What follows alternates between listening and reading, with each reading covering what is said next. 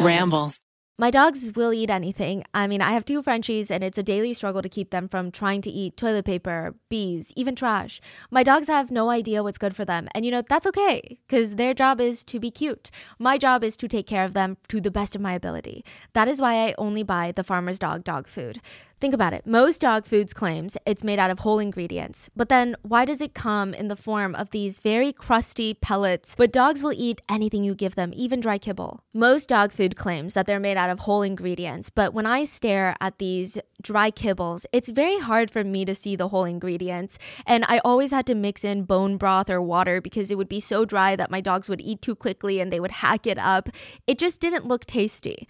The Farmer's Dog believes that all dogs deserve to eat real fresh food. That's why Farmer's Dog dog food is made from whole wheat and veggies and gently cooked in human-grade kitchens to preserve nutritional value. It makes me feel so good seeing my dog's little tails wagging. Sometimes Mango's entire butt will shake when it's time for their dinner because they know and I know that they're eating fresh, healthy food.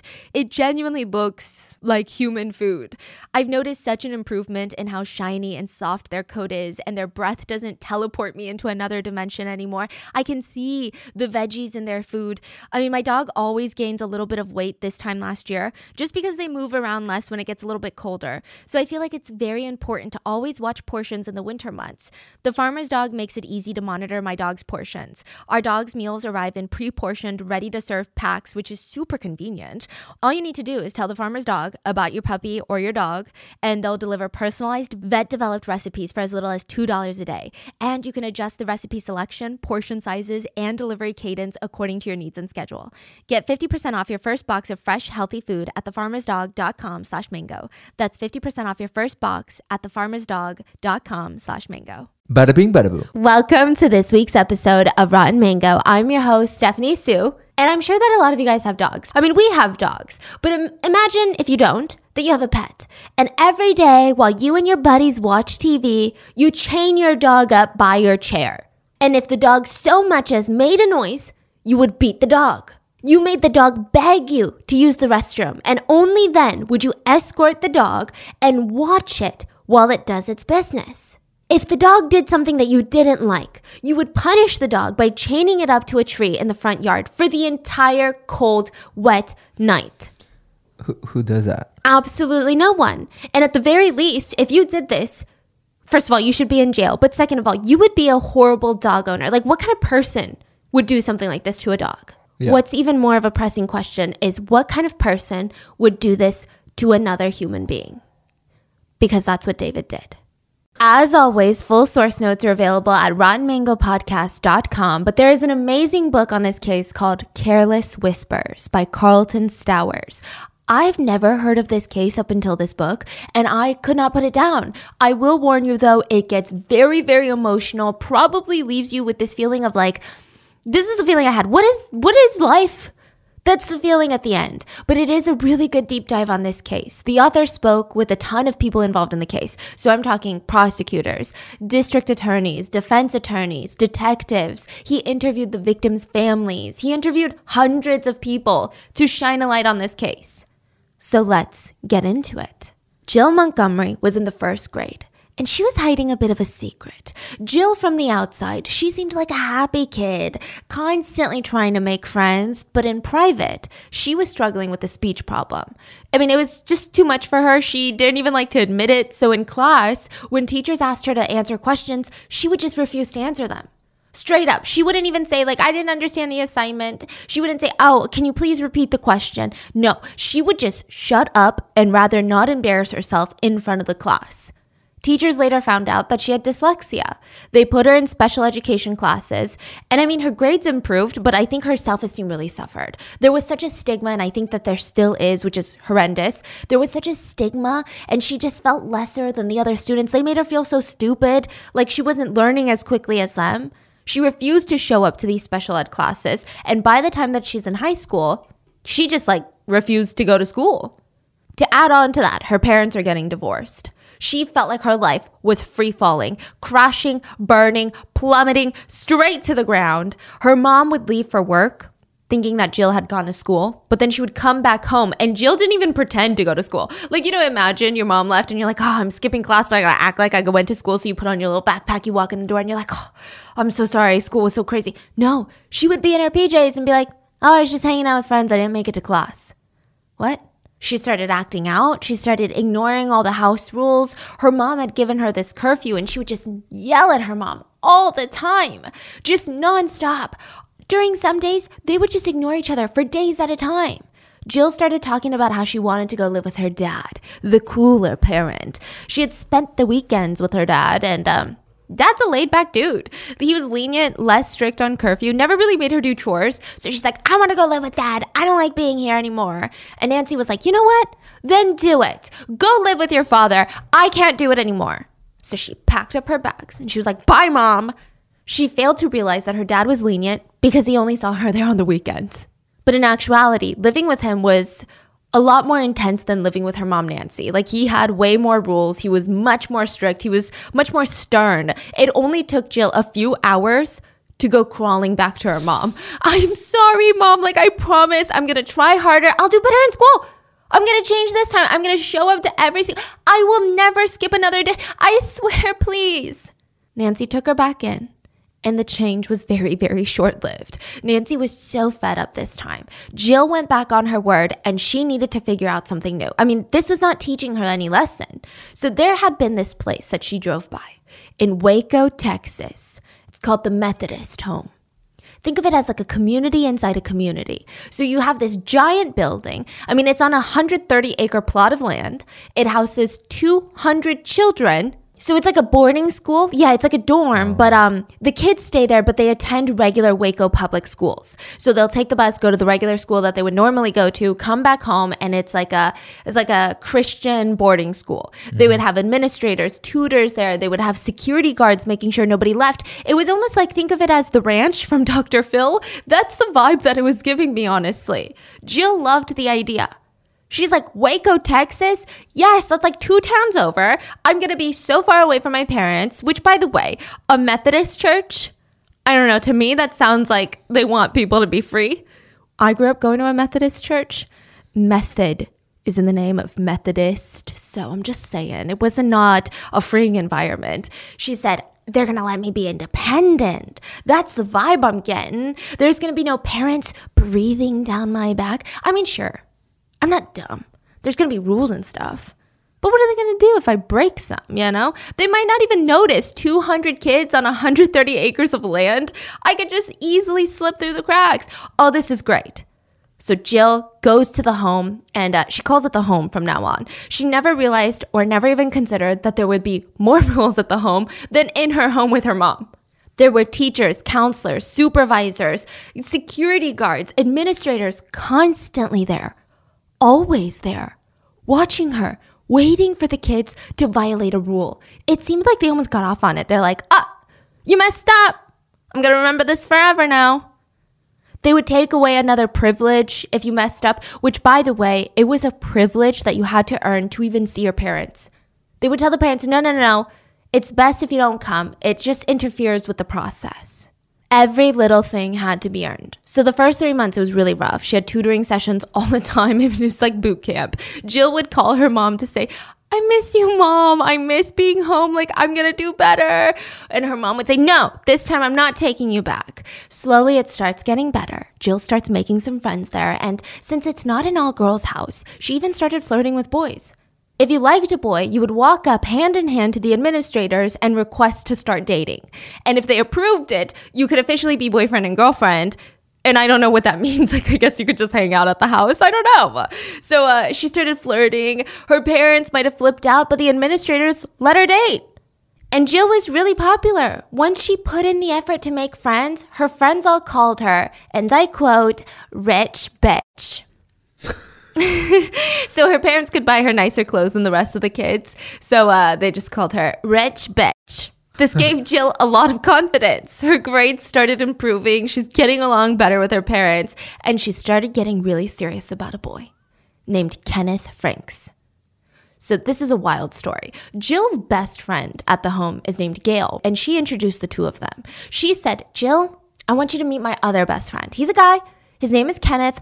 Oh, he's hilarious. He drives a motorcycle. You're going to love him. He's handsome too. And love him she did. They immediately start dating, and it would always be, every single day, you would walk through the home and you would always see Jill, Kenneth, and Gail attached at the hips. You would think it's a little weird. Doesn't Gail feel like a third wheel? But that wasn't the case. Gail and Kenneth were literally the bestest of friends. Gail was always riding on the back of his motorcycle, pressed up against him. They were always together, but they were seriously just friends. Gail was dating another guy that she wanted to marry. So I know it sounds healthy. Honestly, it sounds way too healthy for me. Hopefully I will be a changed person one day, but I won't be. Like you're allowed to have friends, but not girl best friends. That's too much. You can have girl friends. No, wait, I take that back. You know what I mean. So the only creepy part about this little three-way friendship, yeah, it gets weird, is that Jill and Gail looked practically identical. Everyone always got them confused.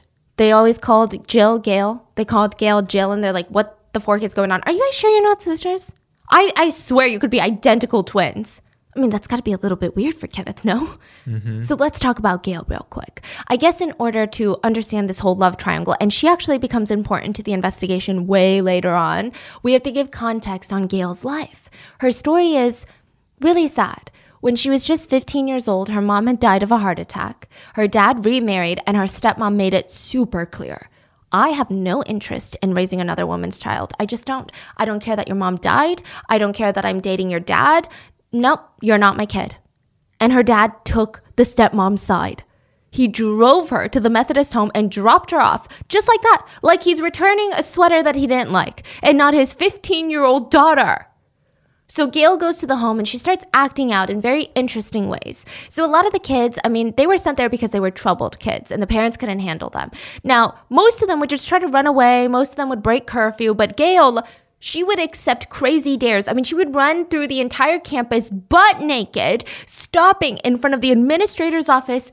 Hey, administrator, you want to come outside? Just waving around butt naked.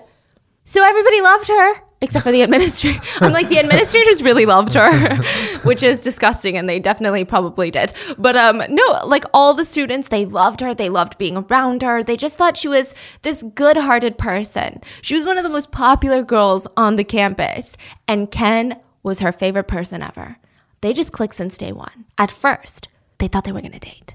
They go on a few dates, but it just didn't feel right. They said it's weird. It's like going on a date with your best friend that you've known forever. It feels like we're trying to force it to be romantic, but we're not. We're just best friends. Like, it's weird. And in the end, they both agreed their friendship would just be so much better if they were just best friends. That's it.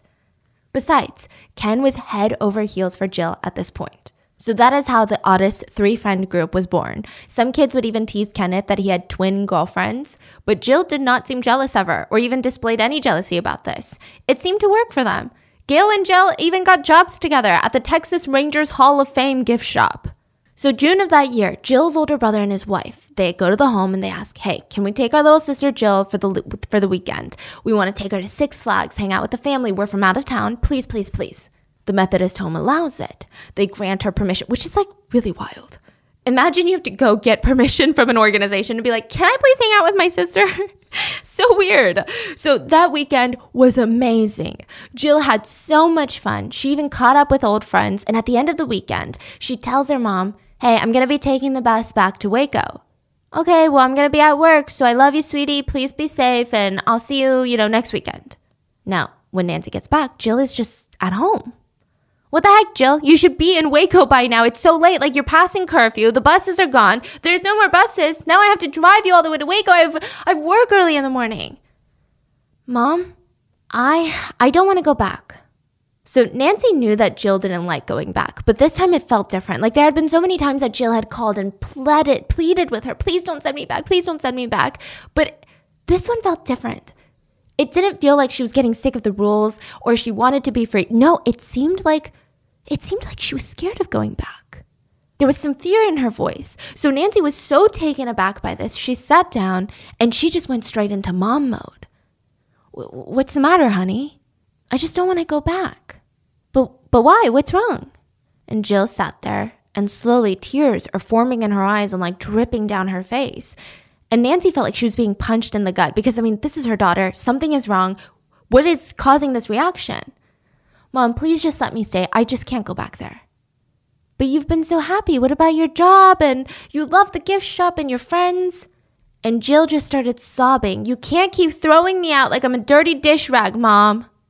I mean, it just felt like a flip had switched. Jill went from being fearful to suddenly very angry with her mom, which, I mean, is understandable if you're that scared. And she said, okay, it's okay, Jill. It's going to be okay. I'm going to call the home, tell them that you're with me, and let's call your dad. Let's figure something out. So they have a little family meeting, and they tell Jill, you can stay with your mom. But sweetie, let's try one more time, and you have to understand the rules haven't changed. You have to be the one that changes. The rules are the rules, the curfew is the curfew, and that's it. Jill said, don't worry, I know, I'm just happy to be home. I'm gonna keep up my grades, and I've been doing well, so I just need to do that here too, don't worry. So they just don't even go back and get the rest of her clothes. She just stays there for the night, and in the first couple of weeks, she seems to be doing well. She didn't get into college, but she attended like a secretarial training school. She even applied to work at Rip's barbecue shop so she could save her own money. She talked about her future, and she just sounded so like excited and bubbly, like her life was finally on track. But then she remembered she had some things to take care of back in Waco. She wanted to be the adult and just get it done. She needed to go to the home, grab some clothes that she left. She needed to pick up her final paycheck from her old workplace, the Texas Rangers Hall of Fame, and wrap up things with her boyfriend, Kenneth. It seemed like she wanted to break up with him. She even sat down with Nancy and asked her, Mama, what do you do when you love someone that you just know isn't good for you? And her mom said, honey, I don't know. I don't think I'm the best person to ask because I'm divorced. And she thought it was hilarious, but Jill did not. Jill did not appreciate the joke at all. And her mom asked, are you talking about Kenneth? Yeah. Well, I guess all I can tell you is you just have to use your head and follow your heart. And the two of them just sat in silence. The next day, June 13th, Jill leaves for Waco with her friend Raylene. So Raylene is not from Waco. She's not part of the Methodist home. She's like from her hometown, right? Mm-hmm. And she's going to go, help her run her errands, get closure. So Nancy waves bye to her daughter, having no clue that her daughter was holding on tightly in her pocket a pocket knife for protection. So what is Jill so scared of? Is she scared of her boyfriend, Kenneth? Who is Kenneth? Let's talk about him. So Kenneth grew up in a quiet town in Texas. His parents had 2 kids, Kenneth and Curtis, and at first everything was great. Richard was the dad, and he worked as a manager for a paint company near Waco. He brought in some money, like a good amount of money, but he was so busy. Always gone on business trips. Cracks in the marriage start to show, and Richard would be gone Monday through Friday. And every Monday before his little business trip, he would sit his wife down, Sandra, and say, Sandra, I really don't want to go. I hate leaving you and the kids. I wish I could just stay home, lay next to you, cuddle you all day, hang out with the boys. But duty calls. Bills need to be paid. I got to go. But then when he gets to the motel, Sandra would call at night and call, and he wouldn't pick up. So that Friday he gets home and she's like, why is it that every night you don't pick up your motel phone? What do you mean? I mean, a business meeting ran late. You're being unreasonable. Then it would happen again next week. And he's like, my car broke down. So I had a AAA and the gas, you know how it is. And the next week, I had to get late dinner with some client. I can't say no to clients. I gotta get laid. By some clients. You know how it is. And then finally he admitted, I'm cheating on you. But don't freak out. Sandra, calm down. Don't freak out. Don't even get mad because I already promised myself that I would never do it again. So you shouldn't even be mad that I did it in the first place because I already learned my lesson. So it's like I made a mistake and then I'm moving on. I learned my lesson. So you don't have the right to feel anything. Now let's move on. I guess he tried. So the next time that he was gone for work, he turned on the TV, read a book in the motel. But God, it was boring. It just wasn't fun, It was lonely. Poor baby. He was lonely. He lasted a few weeks and then he went back to cheating on his wife. It went on for years. In the last 2 years of their marriage, Sandra and Richard tried couples counseling, but he was actively cheating on her. And she just couldn't take it anymore. She filed for divorce and Richard hung his head and said, you know what? He didn't even try to say, sorry, babe, I won't do it again. He said, you know what? It's for the best. Listen, I love you, Sandra, but I hate hurting you. But more than that, I hate being faithful more. It's like, okay. So even though their divorce was surprisingly amicable, like Sandra is a much better woman than I could have ever been, Kenneth was hit really hard. He just already had this low self-esteem and he started blaming himself for the parents' divorce. It just made him angry that he couldn't do anything to stop it. In a lot of ways, Kenneth was really similar to Jill. He had a hard time struggling with his parents' divorce and he was also struggling with dyslexia. So they get a divorce, and around the time that Kenneth is finally 11 years old, he starts doing a little bit better. Like, he starts doing better in classes, he starts going to his special education classes, things are looking up. But his mom decides to get remarried to a man who already had a daughter of his own, and he just was pissed. Kenneth's dad was honestly trying to be the bigger person. Well, not really, but he's the reason. You get it. Anyway, he was trying to be very helpful. He said, guys, kids, this is great. Look, now I have a friend to hang out with. I'm going to hang out with your stepdad, and it's good. I mean, how many people can say that they have two dads? This is going to be amazing. Kenneth was grossed out. He's like, I will never call the new guy dad. So fork you. And he just started acting out more. Sandra was so frustrated that she had a psych evaluation done for her son. She's like, I need to know what's wrong with this guy. All she learned from it was that he had an above average IQ, he had some problems in learning, and he had behavioral and emotional problems. So around this time, she just realized, I can't do this anymore. She called her ex-husband, Richard, and finally admitted what no mom wants to admit. I'm in over my head. I need help. He's ignoring my rules. He's undermining my authority. He's not even trying at school anymore. I just can't do it anymore. I don't know how to help him or even begin to discipline him. He's just so negative. He's rubbing off on all of us. I'm scared it's rubbing off on my new husband and my new stepdaughter, and he's just not letting us be happy. Richard agreed. He said, I think the boy just needs a more structured environment. You're right. He can't live like this. I wish I could take him, but you know how much I travel for work. Okay, well, there's this place that I drive by all the time, and people say amazing things about it. It's called the Methodist Home in Waco. Maybe we can enroll Kenneth there. And that's what they did. At first, he hated it. He hated the structured environment. It made him want to act out more. But then slowly, he starts making friends, mainly a girl named Gail Kelly. And that was his best friend in the whole wide world, by the way. The only friend that he had ever trusted. And by his second year in the home, Kenneth was improving. It looked like he was being fast-tracked into a success story. He started playing golf. His grades are getting better. He never lost that prankster edge, though. So he would do these harmless pranks on teachers and on students, and everybody thought it was nice. It was like he was uplifting the energy in the classrooms. So he was like not a bully, but like, you know, one of those clown goofs, like a little goofball. And Kenneth was doing so well that he actually asked his dad if he could move in with him and spend time with him instead. And Richard agreed. But first, he wanted to talk about Kenneth about something, man to man, now that Kenneth was old enough. He sat him down and he said, son, the reason that your mom and I didn't work and got divorced was because I cheated nonstop, and I wouldn't stop. I refused to change. Kenneth just stood there in shock. Like, he didn't even know how to react. He had no idea that his dad was to blame for the breakup of the family. For years, he blamed his mom. He blamed his mom for getting remarried, for treating the rest of the family like they were just nothing, for abandoning them, for betraying the family. In a sense, he felt like he had abandoned his mom. He ruined their relationship. He felt this burden, and now he didn't know how to act. He didn't know what to do. He had to process this information, but thankfully at the end, he came out even stronger. And his new life with his dad was amazing. His dad was so proud of him. He bought him a motorcycle, new clothes. And then slowly, it started to fall apart. That summer, he had to take summer classes. He had to work part-time. His motorcycle was broken. It needed repairs, which means he needed to work more because that's going to be expensive. And then on top of that, the worst part is his girlfriend Jill was leaving Waco for good. She just left one weekend and decided she was never going to come back. What does that even mean? He was crushed. But July 13th, he gets a phone call. He almost leaped out of his chair to pick up the phone. Jill? Hello? Hey, I'm in town and I was wondering if you have time to hang out. I really need to get home tonight, but I wanted to see you. Maybe at the park we could watch the sunset? Yeah, I have time. Well, I'm bringing a friend, Raylene. She's coming, so maybe you could bring a friend too? Yes, absolutely. I'll bring a friend. So he hangs up and he calls his friend Bobby.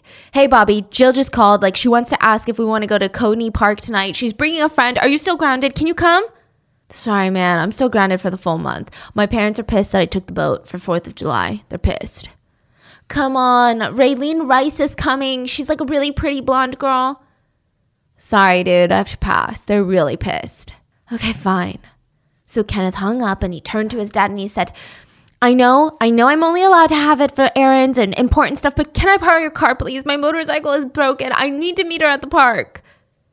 Why don't you just invite the girls over to our house instead? You can sit by the pool or the club room. Remember where you had your birthday party? Okay, let me ask. But Jill really wanted to see the sunset.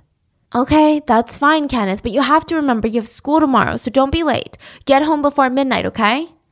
Okay. They're going to pick me up. So, Dad, I don't even need your car. I'll be home by midnight. I promise. I swear. This was the last conversation that Kenneth would have with his dad. Now, let's talk about Coney Park. It was a beautiful place for sunsets. It was one of those, it's like, they had like half a dozen public parks around the shorelines of Lake Waco, and Coney Park was one of them. Teens would go there to just hang out. It was a scenic spot. Some parts were really quiet. They had these concrete tables and benches you could sit on and just soak in the view. You could even camp there. So at midnight, Richard takes one look at his clock, and he's sighing. Ken is late again. I mean, isn't sunset at 6 p.m.? Yeah, and he's No, past it's at midnight. 12 a.m. And he's like, where the hell is Ken? Now I have to wait, like yell at him in the morning, which I really don't want to. But 12 is 12. There's no use waiting up now. So Richard goes to bed, but he naturally wakes up at 2:30. He's just not sleeping well. He drags himself out of bed, goes to Ken's room. It's empty. Again? I mean, sometimes Ken would stay out all night since he missed curfew already. He's like, what's the point in going back late? I'm already late.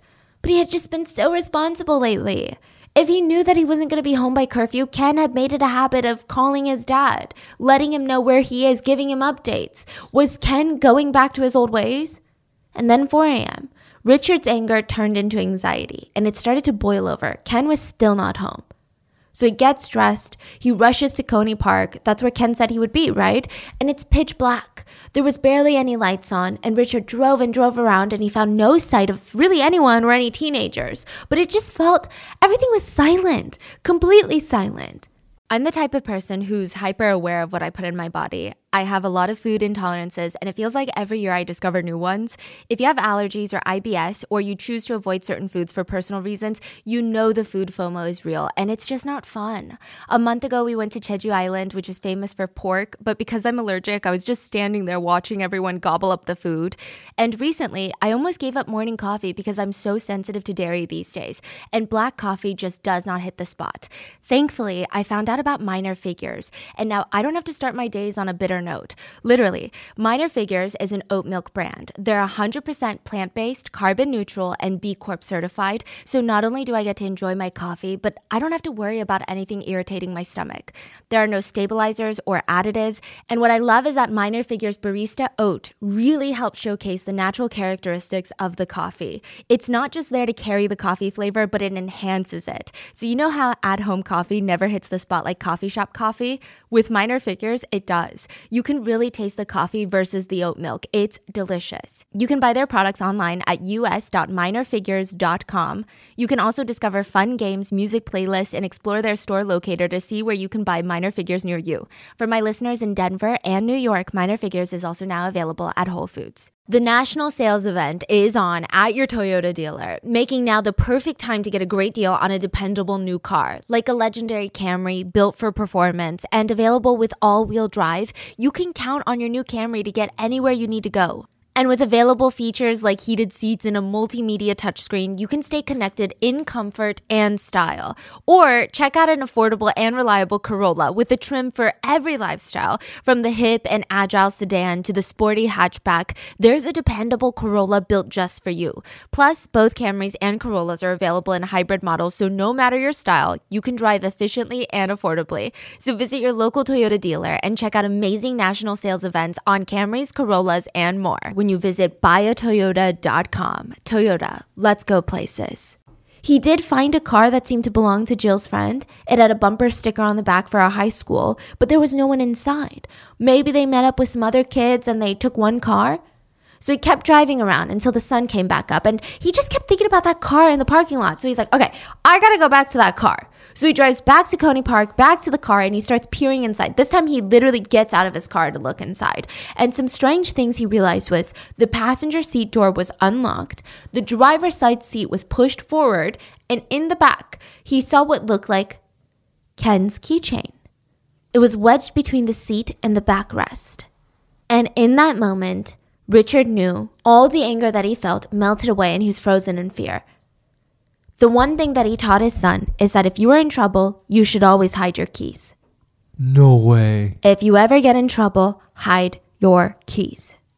I don't know. As evidence? Maybe as evidence, maybe so no one can find your keys and force you to go home with them, just, or as, hey, this is me. Because they didn't have like phones back then, I guess. So That your is so keys are like interesting. identifying to you. And the keys were hidden. They weren't just dropped on the seat as if they fell out of his pocket. So Richard scrambled. He found some paper scraps in the car and left a little note for Ken. Call me if you get this. Come home ASAP. I will help you.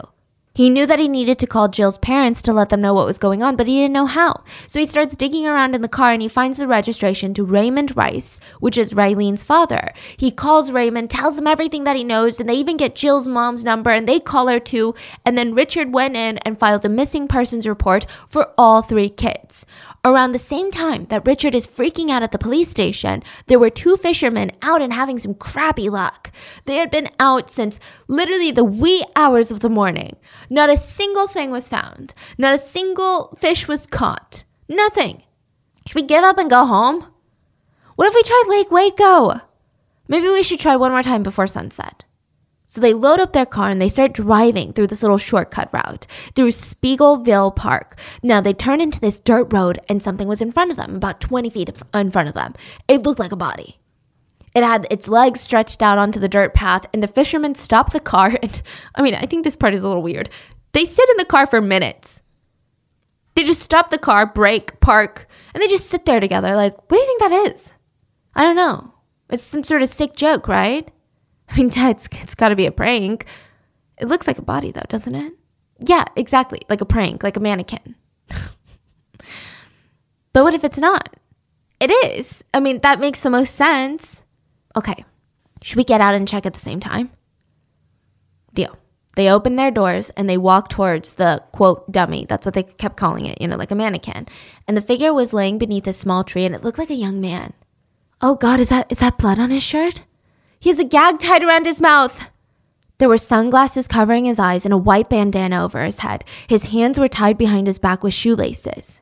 Oh my God, it's a real person. It's a body. So the fishermen, they run back to their car. They drive to the sheriff's office and they tell him, we found a dead body near Lake Waco. We need to go. The sheriff was not freaking out. You see, it was the middle of July in Texas. The body is just an old fisherman. Duh, he doesn't even need to go to the crime scene to understand. It's just some old dude who's out fishing and he probably had a heat stroke. It is July in Texas. Are you kidding? So much sun exposure, maybe even dehydration. So he calmly walks out with them and he's like, all right, lead the way. Which, even if it is an old fisherman, yeah, I'm so confused. I don't know what the calmness is about, but his whole attitude apparently changed once he got to the body. It was not of an old fisherman, which, how is that okay anyway? It was of a young teenage boy. It was clear that he had been stabbed, gagged, and tied up. It was clearly a homicide. He called for backup, but in this small town, word had gotten around. So all down this small dirt road, there were constables, patrolmen, TV reporters, park employees, kids. Yes, kids and their parents were showing up to see what the hell was going on. It was a circus. The police were trying to secure the scene and also survey the rest of the area. And they found that near the body, not too far away in the woods, there was another victim. A nude young girl. She had a piece of red and white cloth tied around her mouth. Her bra was tied around her ankle, and she too had been stabbed. And just a few feet from her was another nude body, bound and gagged. Her body was in the worst condition. She had been stabbed more. It was a very bloody scene. Her throat had been cut as well. So while the crime scene remained in chaos, 3 sets of parents paced around their rooms, searching the streets, calling everyone that they knew, desperately looking for their kids, anticipating that one phone call that would tell them, hey, they're safe. Meanwhile, the police rush 3 bodies to get autopsied. So I'm sure you guys know where this is going. These were the bodies of Kenneth, Raylene, and Jill. So the medical examiner started with Kenneth, and he had KF tattooed on his bicep. He had been stabbed 20 times and cut from the chest and the neck. 10 of the stab wounds were in his heart, 6 of them in his lungs, 2 punctured the liver, and many of them by themselves would have been fatal. The sinister part, though, was that he had a slew of superficial wounds as well. So tiny little cuts. These types of cuts don't happen by accident. No, they're very deliberate. Someone wanted to torture him before he died. The next body was Jill Montgomery. The doctor said that it was clear that she had been sexually assaulted. She had struggled a great deal, like she fought for her life. There were cuts on her right hand and fingers. Even after scraping all the wounds, there was no DNA that they could process that could point to the killer. Jill had been stabbed 9 times in the chest, liver, and lungs. She had 5 cuts across her chest, and it also indicated that she had been tortured. Her throat had been slit. Her left nipple had also been cut off her breast. The medical examiner was really disturbed by this because she realized that none of the stab wounds or slashes would have resulted in death. None of them were fatal. Not even where her throat had been cut. Then how did she die? She bled to death. She believed, thankfully, that Jill might have been unconscious after the attack, but she probably lived on for an hour or longer. Then they autopsied Raylene Rice's body. She was stabbed 11 times. The lungs and the heart had been stabbed, causing severe internal damage. She was also stabbed once in the throat. Her neck had been slashed, similar to Jill's, and they believed that she too had been sexually assaulted. Now, these are alarming autopsies, brutal injuries, and heinous murder. I mean, the town of Waco and the families of the victims, they demanded answers. Unfortunately for the police, there just wasn't much evidence to go on. Sure, they knew the victims. They tried to reconstruct their day and find out what happened. But, I mean, it was hard. They really had no idea. So they just started bouncing off ideas with each other. A lot of them were just going off gut, which I don't even think you can call it a gut because listen to this. There's an officer named Ronnie, and Ronnie's an idiot. Ronnie said, "Trust me, I know what's happened. I grew up with Jill Montgomery's dad, and I'm telling you, he's strange. I think he could be a potential suspect." Oh yeah? Why would Jill's dad be a suspect? Well, he always wears his damn hair in a ponytail. I mean, the guy is in his 40s. That's got to be something, right? I mean, I definitely think he's an insert R word. These arguments, if you could even call it arguments, were idiotic at best. And can you believe this guy is a police officer? Can you believe? I mean, Detective Ronnie is really something else, and he's going to be very frustrating in this investigation. So earlier that day, the day before the murders, he had gone to the county clerk's office, and the receptionist there, her name is Karen, and Karen told him, "Hey, Officer Ronnie?" Actually, never mind. Actually, yes. No, never mind. Actually, can I tell you something? I'm a little nervous to tell you this, but I know that I can trust you because I'm really good friends with your wife and your sister-in-law, and I just want you to know that I'm not crazy. Did you know one time that I used to work with the Dallas Police Department on a missing persons case? Yeah, I did. So, I mean, if the Dallas Police Department think that I know something, then I have experience, right? And I'm credible, and you're not going to think I'm crazy, right? What is this about, Karen? Just tell me. I'm not going to think you're crazy. I had a vision. So this is before the murders were found out. Okay. This is before anything hit the news, before the police even knew about the Lake Waco murders. It was like the day of the murder, essentially. Anyway, I had a vision. A what?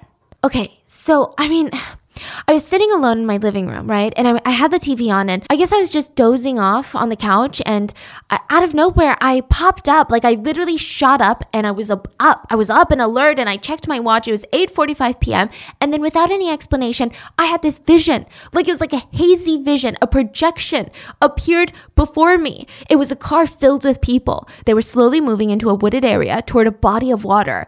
I didn't know anyone in the car. I felt so much anxiety. I felt this sudden rush of like, what is going on? But then the vision kept going. I saw the car moving down the dirt road, and it looked like it was near a lake. It felt like I was no longer in my living room, but instead I was literally in the car. That's what it felt like. Or at least it felt like I was floating near the car. I was watching what was in the car, but I didn't have a body. Like, it was like a movie. There were 2 girls in the car and 3 different guys. They were strangers to me. I've never been even where the car was going. It was all new to me. I don't even know where it was going. The girl in the front seat was a brunette. She was really pretty, maybe 17 years old. She looked terrified though. Terrified. there was a male driver and he had this thick shoulder-length hair and a mustache, and he was laughing. He looked crazy. It was like listening to the devil laughing, and it wasn't funny. Nothing was funny. Nobody in the car thought it was funny. I was terrified of him immediately. And in the back seat, there were 3 more people, 2 guys, and one of them was white and the other one wasn't. And anyway, the driver and one of the guys in the back, they just looked so evil.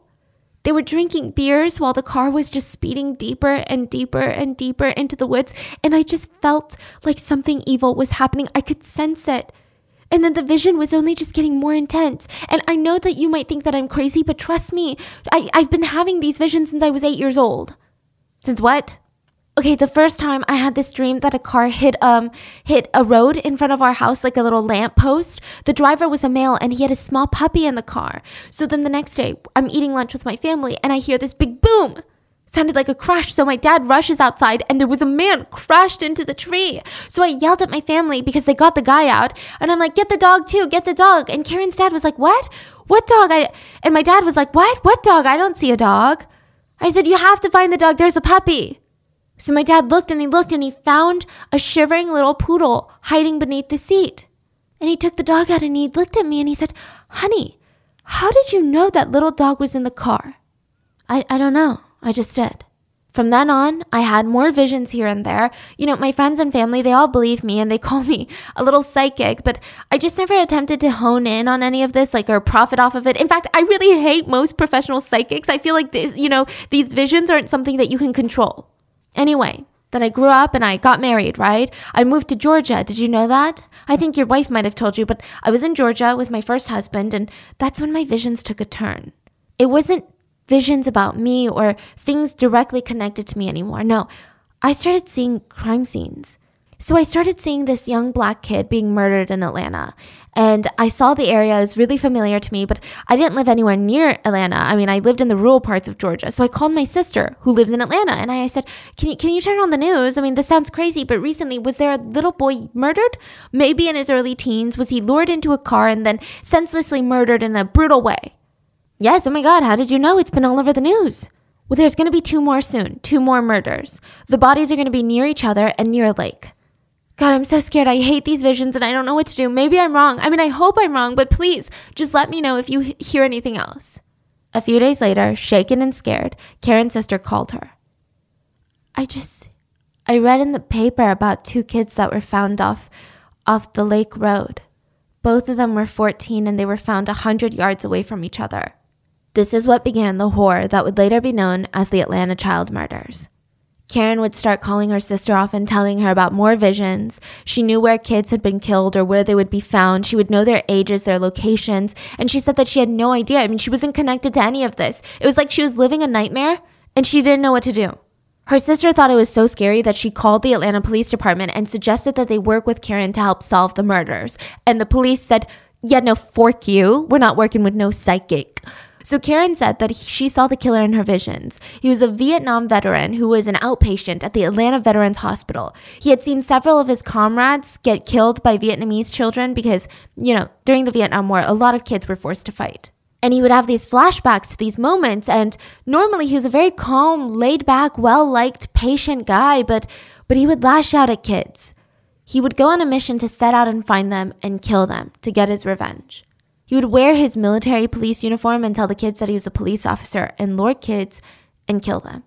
All day, every day, all Karen did was wake up and write down her visions. She was obsessed over the Atlanta child murders. I mean, it put a huge strain on her marriage. It got so bad that they got a divorce. And this kind of woke her up. She knew that she had to put some distance between her and the murders and move on with her life, or at least try to. So she moved to Texas to get a fresh start. And 2 years later, Wayne Williams was convicted of the murder of 2 young black children in Atlanta. So even though his murders of the children were very different from the Atlanta child murders, the police were like, yeah, we know it doesn't make sense, but if you don't think about it at all, it makes a lot of sense. So we caught the serial killer, we excel at our job, and everyone can calm down. Karen was not convinced. I mean, nobody else was that convinced either, but her visions did stop. And she just felt like her life had changed forever. She was terrified. She hated the violence. She hated these visions. And she promised herself never to get invested again. If she had another vision, she would never tell anyone about it. And she would just try to move on. But that night, July 13th, she had a vision. She could even see what the kids were wearing in the car. She could tell that the boy, she didn't know the name, but it was Kenneth, had recently washed his hair, and the girl, the pretty brunette, she had 3 rings on her hand, and one of those rings was a gift from the boy. She just knew it. The other young girl, the blonde, was wearing this heavy perfume, and it's like she could almost smell it during her vision.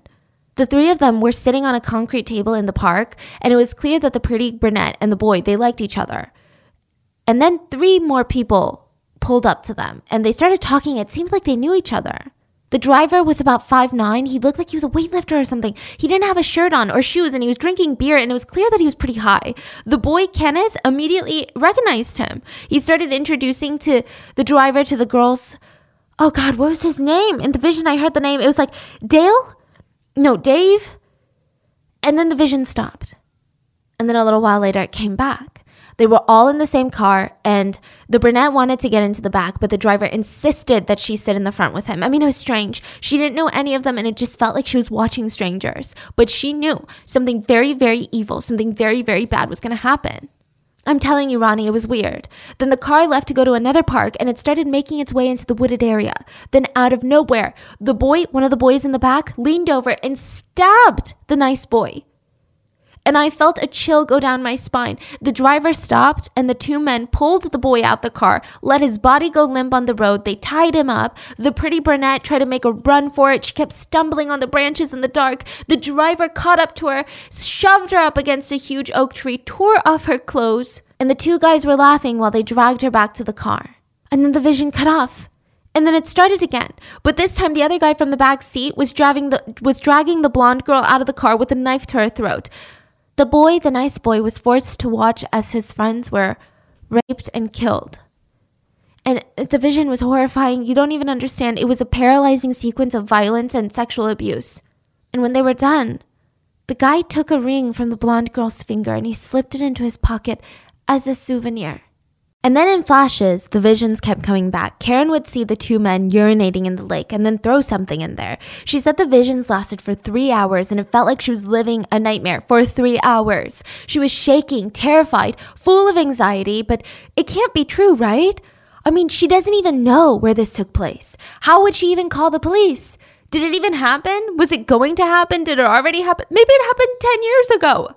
She prayed that it was all a nightmare.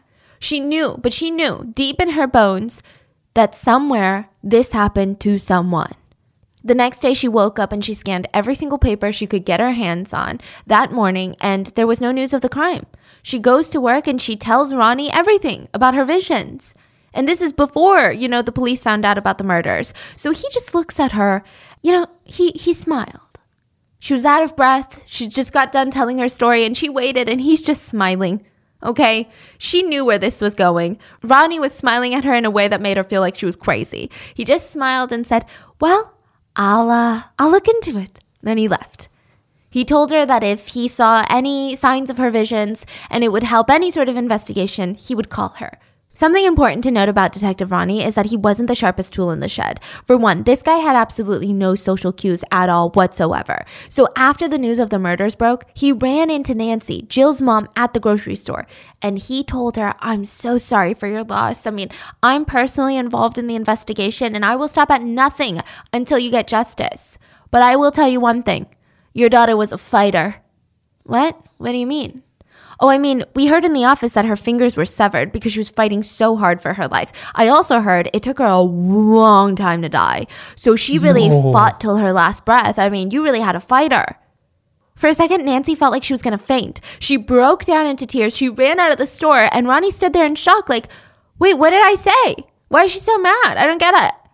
So this is the same guy that doesn't take Karen seriously, which honestly, this part, I don't really blame him. Side note, another creepy thing that happened was another psychic called during this very high-profile Lake Waco murder investigation, and she said that she had visions of the murders, and the visions were eerily similar to Karen's. With the driver, how it happened, the lake, the only difference was that she said she saw Jill get stabbed in the car first. Meanwhile, Karen saw Kenneth get stabbed in the car first. But everything else, was pretty much the same, minus some inconsequential details. That's kind of creepy, no? Now, the police did not take it seriously, and I can't even get mad at them for this.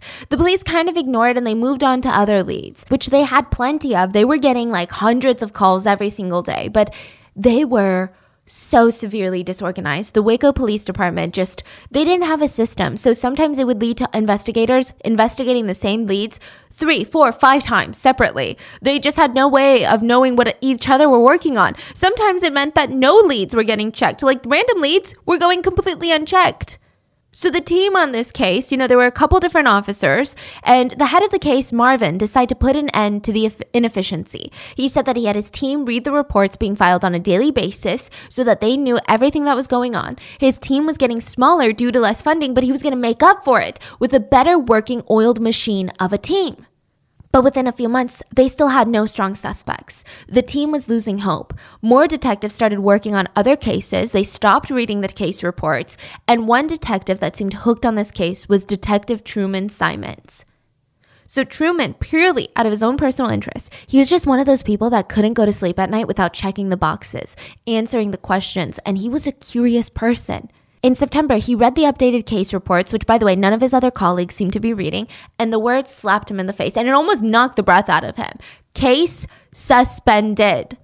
What the heck? It had only been 52 days since the case even opened. A triple homicide in less than 2 months of investigating is being suspended? That doesn't even make sense.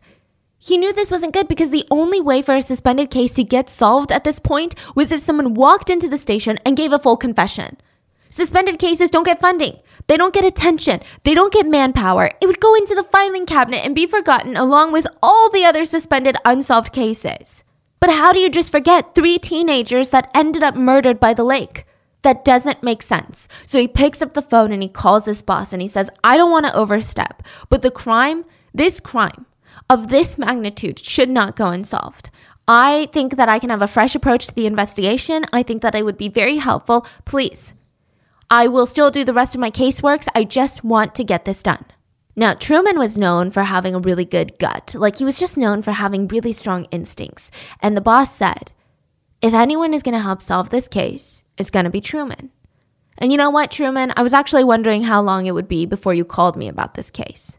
So yeah, work on it on your free time. He was given the go-ahead and he started going over the case files. One report immediately stood out to him. Someone had reported a man named Munir. Now, Munir had owned a store across the Methodist home, like a little grocery shop, and he hated Kenneth. He threatened Kenneth at one point. So Munir is this guy who's in his early 20s, so he's very young. He's very ambitious, by the way. He talked about how the store was just the start. He would eventually have like a video game room, like a PC bong situation, and he would house some of the most popular games. He had a business partner that was already helping him with it. Coincidentally, though, his business partner used to be a former police officer named Willie Tompkins. That's who Truman interviewed, Willie, the business partner. And Willie admitted that Munir had talked about Lake Waco murders. And he straight up started laughing about it. And it was weird. He said Munir was happy that Kenneth was killed and said that he got what he deserved and he had it coming. Munir also mentioned that he knew the 2 girls that were killed. They had come into the store the day that they were murdered. But one thing to know about this guy is that he loves making outrageous statements. Munir, he just loves it. That's the type of guy he is. He loves getting attention in that way. So Truman moved on and he went to interview a guy named Bobby. Remember the friend that Kenneth was supposed to go with to the park, but he was grounded because he took his parents' boat? Yeah. Well, he knew the severity of the situation. He would have died if he had gone too. So he's interviewing with Truman and he's like, wait, what's going on? Why are you asking me about a guy named Munir? Are you seriously thinking that wimpy dude that runs the store by the Methodist home killed Kenneth? He hated Kenneth, yeah, but he couldn't have pulled something off like that. The guy couldn't even whip his way out of a paper bag. Kenneth would have loved to get into a fight with him, honestly. He would have kicked his ass. What do you mean by that? Why would they have wanted to get into a fight?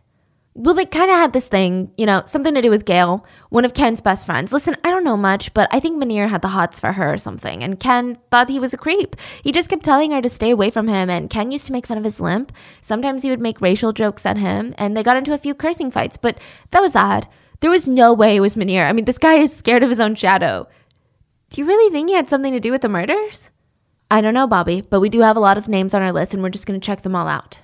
Truman found out that Munir himself was probably incapable of committing such a gruesome murder. He was a bit more on the pathetic side. That's what Truman said. So, for example, he was obsessed with Gail and he would give Gail entire bags of marijuana. And at first he would say, I will give you this bag of free weed if you give me a kiss. Oh, fuck no. What about a kiss on the cheek? Fuck no. How about a handshake? Okay, sure. And he shook her hand and gave her a bag of weed. I don't really like doing chores around the house, I'm going to be honest with you, and I especially used to hate doing laundry. It was just one of my more tedious tasks. It takes so much time, and I often feel tempted to not even bother sorting out my clothes. But I've been trying to motivate myself to get a lot more organized, and I finally found a way to make doing my chores so much more interesting, so much more engaging, and that's by listening to audiobooks on Audible. You guys know me, there is nothing like playing a good psychological thriller. So obviously, that's what I've been listening to. I'm currently listening to The Housemaid by Frida McFadden. The main character, Millie, is out on parole and she's desperate for a job. She doesn't have any money. She's living out of her car and she gets this opportunity to be this rich family's housemaid. Millie agrees, even though there's just something really strange about the Winchesters. Especially the wife, Nina. She just seems to love finding ways to make Millie's life very difficult. The family is hiding something and Millie is hiding something, and there's just so much tension between Millie and the husband. It's one of those stories that you can't stop listening to, and I can't wait to finish it and start the next audiobook in this series. But if thriller is not your thing, don't worry. Audible lets you pick from thousands of titles to find the perfect soundtrack to your day. You can find audiobooks from any genre, fiction, nonfiction, wellness, self-help, but they also have podcasts like this one, guided wellness programs, comedy, and originals. Living life without using Audible is like eating food with no seasoning. Sure, you still get your nutrients in, but it's missing that extra flavor, you know? So if you want to spice up your day, I highly recommend Audible. Audible members can keep one title a month to keep from the entire catalog. New members can try Audible now free for 30 days. Visit audible.com/rotten or text rotten to 500-500. That's audible.com/rotten or text rotten to 500-500 to try Audible free for 30 days. To be completely transparent with you, I am still at that stage in my life where if you tell me, hey, something's going to make you feel better or something's going to make your skin clear, I'll probably be like, give me the clear skin. But growing up is realizing that you can have both. And I have made it a habit to implement things in my life that let me have both. Did you know that your gut health really impacts your skin health? And not just skin, apparently your gut health can impact your immune system, your energy levels, even your mental health. That is why I've now added my favorite probiotic from Symbiotica to my morning routine. It sounds weird to say, but Symbiotica's health supplements are now part of my skincare routine almost. If you guys don't know, Symbiotica is a supplement company that only uses clean, premium ingredients in its formulas. No seed oils, no fillers, no additives, no natural flavors, and no artificial ingredients. Symbiotica also formulates all of their supplements for optimal absorption. For example, I love their vitamin C so much, which is also really good for your skin if you didn't know. Everybody loves it. I mean, it's probably the most popular vitamin C amongst all of my friends and family. We love Symbiotica. Their vitamin C is formulated with liposomal technology, which basically means the vitamin C is delivered to the part of your digestive tract where it can be optimally absorbed. And I just love throwing one in my bag on the go, especially when I'm traveling. Symbiotica makes it so easy to stick to a routine, not just because of their supplements being great and tasting great and making me feel great, but also because they get delivered monthly. That means I never have to worry about refilling my supplements or running out, and it's just so easy to pause a delivery or add a new supplement to my delivery.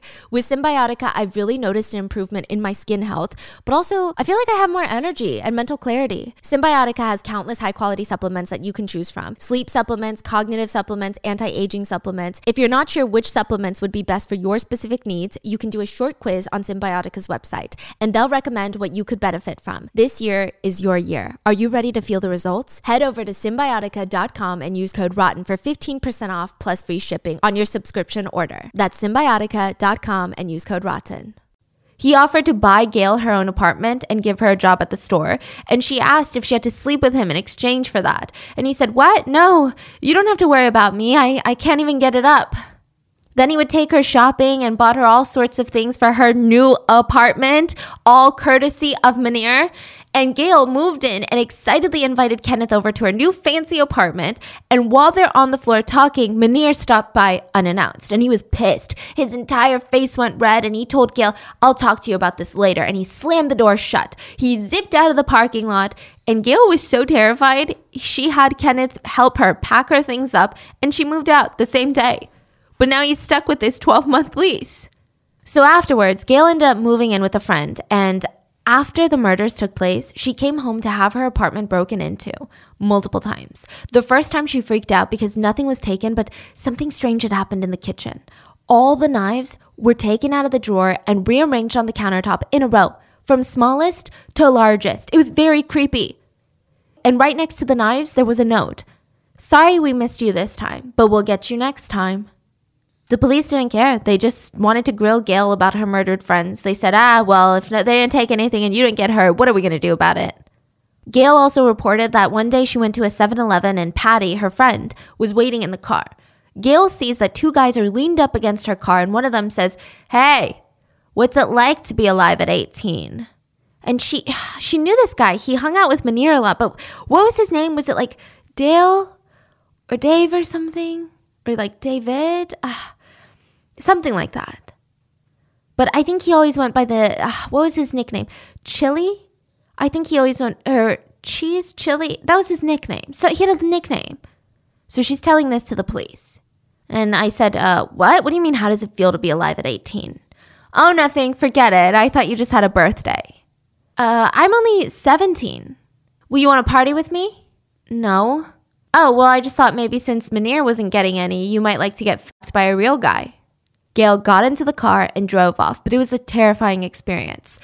Anyways, back to Munir and his other shady dealings. At one point, he asked his good friend, David Spence, to wreck his car for him so that he could file an insurance claim.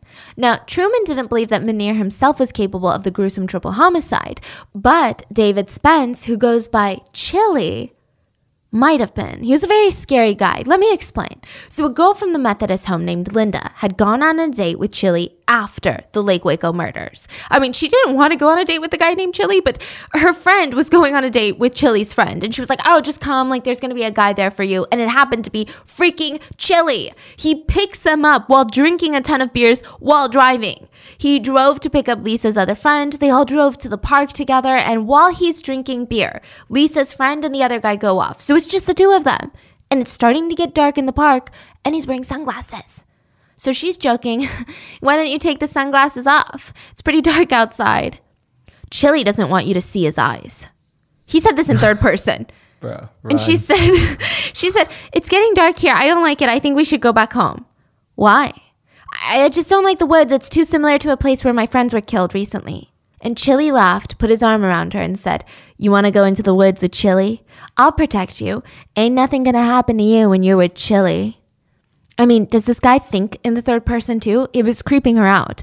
No, I'm not going in the woods with anyone. Why are you trying to scare me? Are you afraid to die or something? You afraid of the Reaper? You shouldn't be afraid to die. Nobody should be afraid to die. Now go get Chili a beer from the cooler. No, I'm not your servant. And he grabbed her by the arm, pulled her close and said, get Chili a beer. And then without a word, he kissed her and started to fondle her. And she started trying to pull away and he started laughing. Be nice to Chili. And Chili will be nice to you.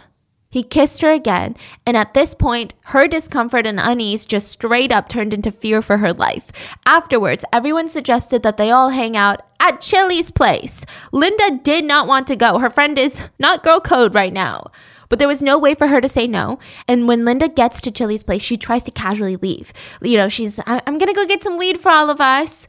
And he blocked her from leaving. He was holding a knife. He said, you be nice to Chili.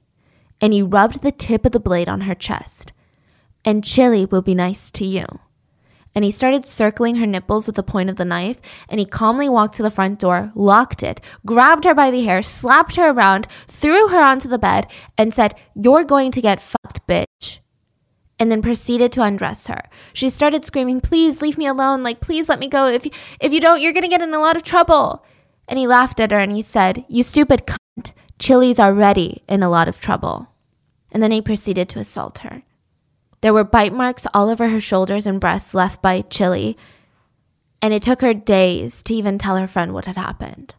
So this is David Spence, aka Chili, and we're going to talk about him later. So anyways, Munir weaseled his way back into Gail's life, and he decided to take her out to the movies with her friend Patty. This is after the murders.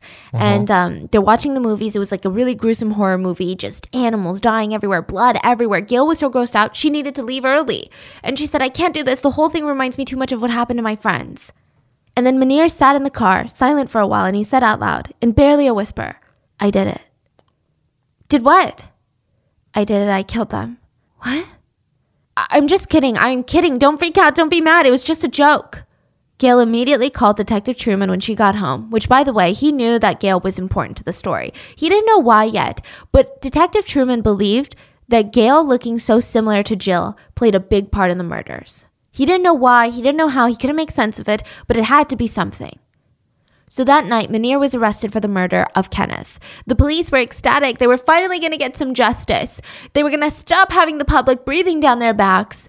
But there was no clear, logical motive. What did Monier gain from killing all of them? Sure, he hated Kenneth, but there must have been better ways to kill him. What did the girls have to do with any of this? Did he maybe think that Jill was Gail because they looked so similar? Because maybe he didn't know Jill at all. Maybe he didn't know that that was Jill. He just thought, oh, that looks like Gail. It was dark outside. And then the police started paying attention to David Spence, Monier's friend, and which, by the way, I mean, he's really important to the story, so a little side note on him. He also grew up at the Methodist home. He was married at 15 years old. He was not a good husband at all. He was a horrible father at that because they had kids. And after that, he just kind of became an attention whore. He started mixing drugs, marijuana, speed, hash, LSD, everything. He would commit $25 robberies, get caught, and because he was so embarrassed that he got caught for stealing $25, he would brag to people, hey, you know, I was charged with armed robbery, right? I'm facing attempted murder charges of a police officer. Like, what? How's that any better? I mean, this is bonkers. Police said that David changed after prison, regardless of what he was in for. He was drinking more, pretending to be the tough guy. He said one time in prison, he stabbed another inmate in the eye. But that didn't happen. He just quietly served his time, and honestly, he hung out with nobody in prison. He didn't have any friends. So after he gets out, he starts hanging out a lot with these two guys named Gilbert and Tony Melendez. And it was the Melendez brothers. They were wild, these brothers. Gilbert had been a runaway since he was 16 years old, and he had a very scary criminal record. He was charged with assault with intent to murder. He literally shot someone in the head. He started influencing his little brother Tony to start committing crimes with him. It'll be fun, he said.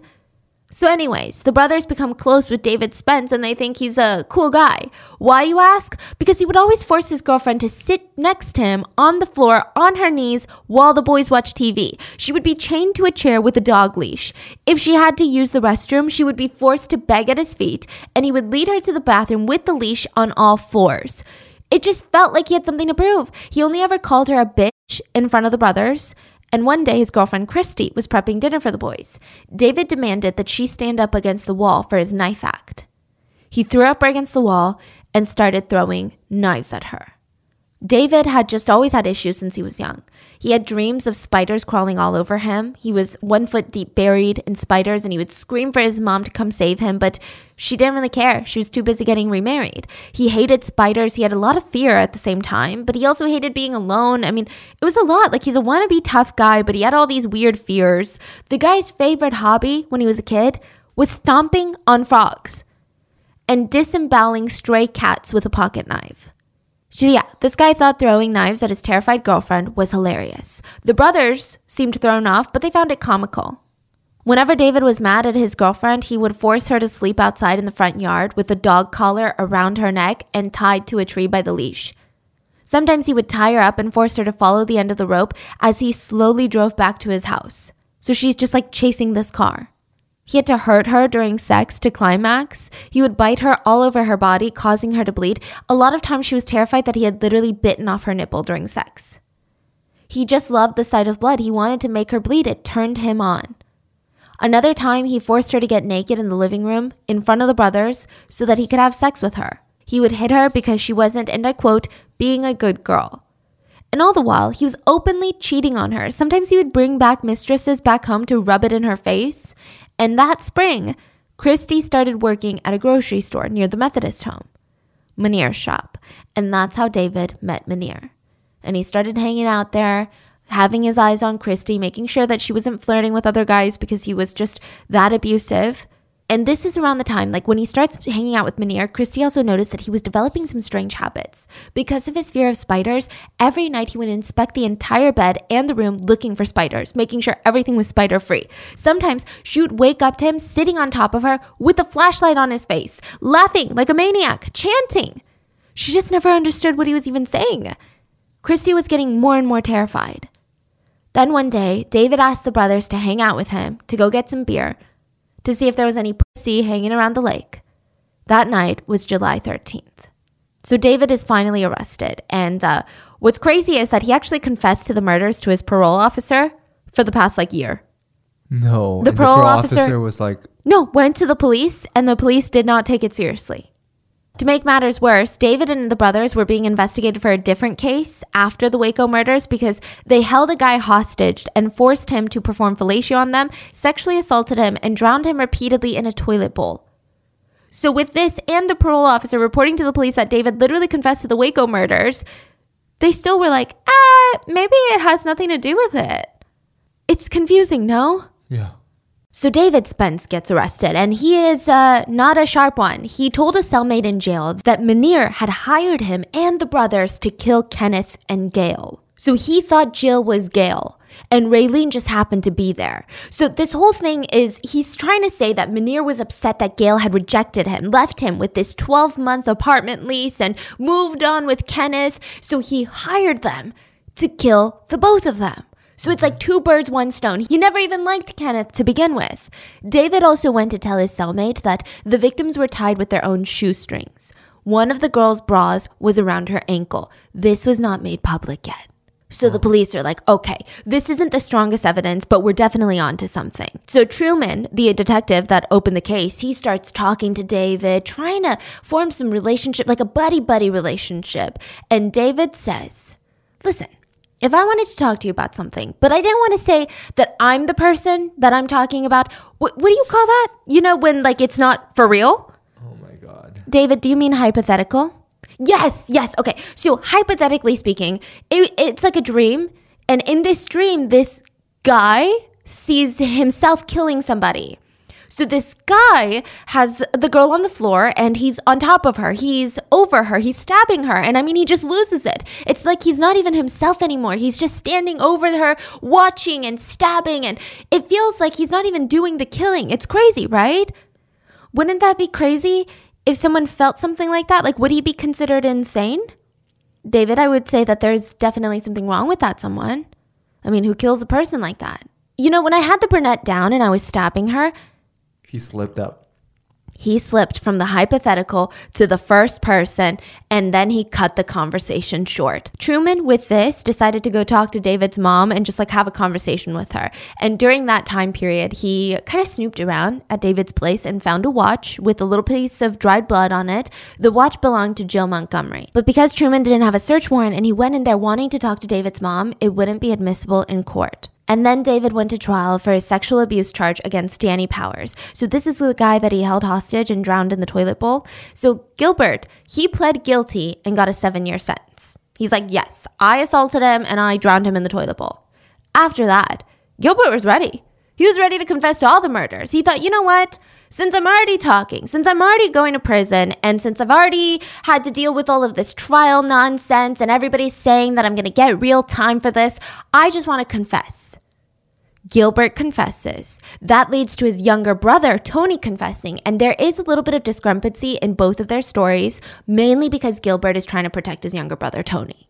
David, Tony, Gilbert, and Munir were all indicted for 3 counts of capital murder. I think the infuriating part in all of this is that this is one of the first leads that the police got. I mean, they really mishandled this case. How do you even not do your job to this degree? It's baffling. So Tony was arrested and he starts singing like a Tweety bird. He immediately confessed and he said, you know, I was there. I was there the night of the crime. We were all drinking. We started looking for drugs and, there were no dealers that were home. So instead we smoked pot, drove around, and David wanted to go to the park. David wanted to go to the park and he wanted to buy more beer while they were headed out there. So once they get there, they see these 2 girls and a boy picnicking at the park at night. And he's just staring at them. The brothers have no idea if he knows these people. Who are these people? Nothing. The brothers have never met these people. Anyways, David says, I know them. Those are the ones that I told you guys about. The one that ripped off Munir, that girl over there, that's her. Gilbert's like, okay, well, what do you want us to do about it? I don't think we should go over there and talk to them then. Tony said that he was so drunk that he had no idea what was even going on. He thought maybe they were going to hang out with more friends, maybe not. He was just in it for the good time. David walks up to the group and says, hey, what are y'all up to? Kenneth got up and said, Oh, we're just having a couple of beers. You're David, right? Munir's friend? Yeah, that's me. Well, how about this, guys? I've got some pot in the car. Why don't you guys come smoke some pot with us, and maybe we can run to the store, buy more beer, and we can come back and party it up. Jill was a little bit hesitant. Oh, I actually have to go home soon, and so does Raylene, so we might not be able to go. Oh, come on. We won't be gone for more than 5 minutes. Let's go. So they agree and they all pile into David's car. Raylene and Kenneth get into the back with the brothers. And at first, Jill wanted to squeeze back in there. But David insisted, you drive shotgun. Like, let's get into the passenger side. I'm the driver. I want you in the front with me. I mean, this is so creepy when you think back on Karen's vision because she saw this in the vision. And as David is driving, I mean, the whole car is silent. He turns around to Gilbert and says, hey, bro, this chick's got really big tits. What? Yeah. About Jill. And in the back seat, Kenneth is nervous and he's kind of laughing, but more so like, what do we do? I don't think we're in a good position right now. Jill was upset. She screamed, don't talk to me like that. What? Well, you do have big tits. And he reached over and Tony said that he just grabbed her breasts. And she started screaming, what's the matter with you? She slapped his hand away. Let me out of this car right now. This is disgusting. No, I'm not letting you out of the car and I'll grab one if I goddamn want to. Then Tony said David parked the car and started pulling at her shirt. And she's screaming, trying to get out. What's wrong with you? Leave me alone. You're crazy. In the back, Kenneth started reaching forward like, hey, what are you doing? But Gilbert kept fighting him back and was, making sure that he didn't get to the front. Jill kept fighting. David slapped her across the face and said, shut the fuck up, you bitch. No cunt is going to tell me what to do. And he started driving again. When he finally parked, David opened the door and ordered everybody to get out. So they all lined up, and the whole plan was that the brothers and David were going to make sure that the 3 teenagers did not run away. And he looked at Jill and said, you shouldn't have ripped off our friend. What? I don't even know what you're talking about. What friend? I don't know you. I don't know your friends. So it seems like David genuinely thought that she was Gail. Oh. Because they looked so alike. And she's hanging out with Kenneth, and she's like, what are you saying? But of course they're not going to be like, oh, do you just look like her? Maybe we're thinking about somebody else. At that point, David pulls out a knife and tells the girls to remove their clothes. And he states, if you don't, I will kill you. Gilbert tied up Kenneth and the girls were forced to get naked while David was just maniacally laughing. He started pulling at Jill and he yelled at the rest of the guys, I'm going to go into the woods with her. Tony, you watch that guy, and Gilbert, you can take the other girl. Gilbert forces Raylene back into the car, ties her up, and she's screaming, please don't hurt me, which to he responds, what the heck? I won't hurt you. Like, I'm not like that. And then he proceeded to rape her. David ordered Kenneth to come where he was with Jill so that he could watch his girlfriend being raped. He was forced to watch David not only rape Jill, but torture her by, those superficial stab wounds of the slight nicks in her chest and on her neck. And when he was done, David told Tony it was his turn. Now, up until this point, it seems like Tony was pretending to take the back seat in all of this. He was actively tying them up, but I guess you wouldn't say he was the main instigator of this. But this is where I start getting frustrated. Tony said that he tried. He tried to rape her, but he couldn't get an erection, so he gave up. That's just as bad. And then David grabbed Kenneth by the throat and called him a fucking punk and started stabbing him. Kenneth slumped to the ground and David knelt down close enough to feel every dying breath. This is what Tony said, that David was just fascinated by the process of death and he stayed there until there was no more movement in Kenneth's body. David took Gilbert back to where he left Jill, and Gilbert raped Jill as well. And when he was done, David got back on top of Jill and said, now I'm going to get even with you. And he started poking her at first, again, torturing her with that little knife. And then he started to plunge the knife deeply into her chest. But the way that he was doing it, and it's so evil, was that he wasn't in a frenzy. He would stab her in the chest, take the knife out, and pause and stare at her face, make eye contact, and then stabbed her again and then paused. It's like he was enjoying it. He wanted it to last longer. He wanted to make the pain and suffering as long as possible. That was his ultimate goal. So now that Kenneth and Jill were both dead, Raylene did not know the fate of her friends. She was near the car and she was terrified. She had just been sexually assaulted, but she had no idea that her friends were dead. The guys dragged her out of the car, and David said, now it's your turn, and started stabbing her all over the chest. He went as far to get a stick wrapped in electrical tape and he assaulted Raylene's corpse with it. So, it's unclear if this is like a sick, twisted thing that he did or if maybe he was trying to get rid of DNA evidence. I'm not entirely sure. They then proceeded to steal all the cash on the teenagers and put the bodies back into the car, by the way, drove to another park to dispose of their bodies. So they didn't want their bodies to be found so close to Raylene's car. So they could be like, oh, what are you talking about? Yeah, we did go to the park, but we went to, Lake Kehoe Park or whatever. But they were there, so it can't be us. When they were putting Ken's body in the middle of that little small dirt road, they laughed at how they were going to put his sunglasses back on. And they said, and I quote, "Man, they're going to freak out when they find this dude sitting under that tree with his sunglasses on." They then proceeded to throw a couple of items into the local lake. They threw a screwdriver and Raylene's glasses. Gilbert at this point started freaking out. Like, man, I don't know what's going on. I'm going to get my shit and get out of town. I can't do this anymore. David told him, calm down. Besides, nobody's going to know what happened but us. They're dead. They can't say anything. Dead people can't talk. Besides, we're never going to talk about it. So David goes back home to his girlfriend, Christy, and he was drunk. He slapped her around because she started asking questions of like, where the hell were you? And then they had sex. And afterwards, David went back out with different friends. And he took them to the same bench that the teenagers had just been peacefully sitting on hours ago. Before he killed them, before he approached them, he just sat there giggling, talking, drinking his beer, not a care in the world. It's said that during the trial, David's teeth, his dental records, matched the bite marks that were on the two girl victims. So David was found guilty on all 3 counts of capital murder. He showed no emotion, even when they said that he was eligible for the death penalty. No emotion. Psychologists stated that David had a severe personality disorder. He was a sociopath.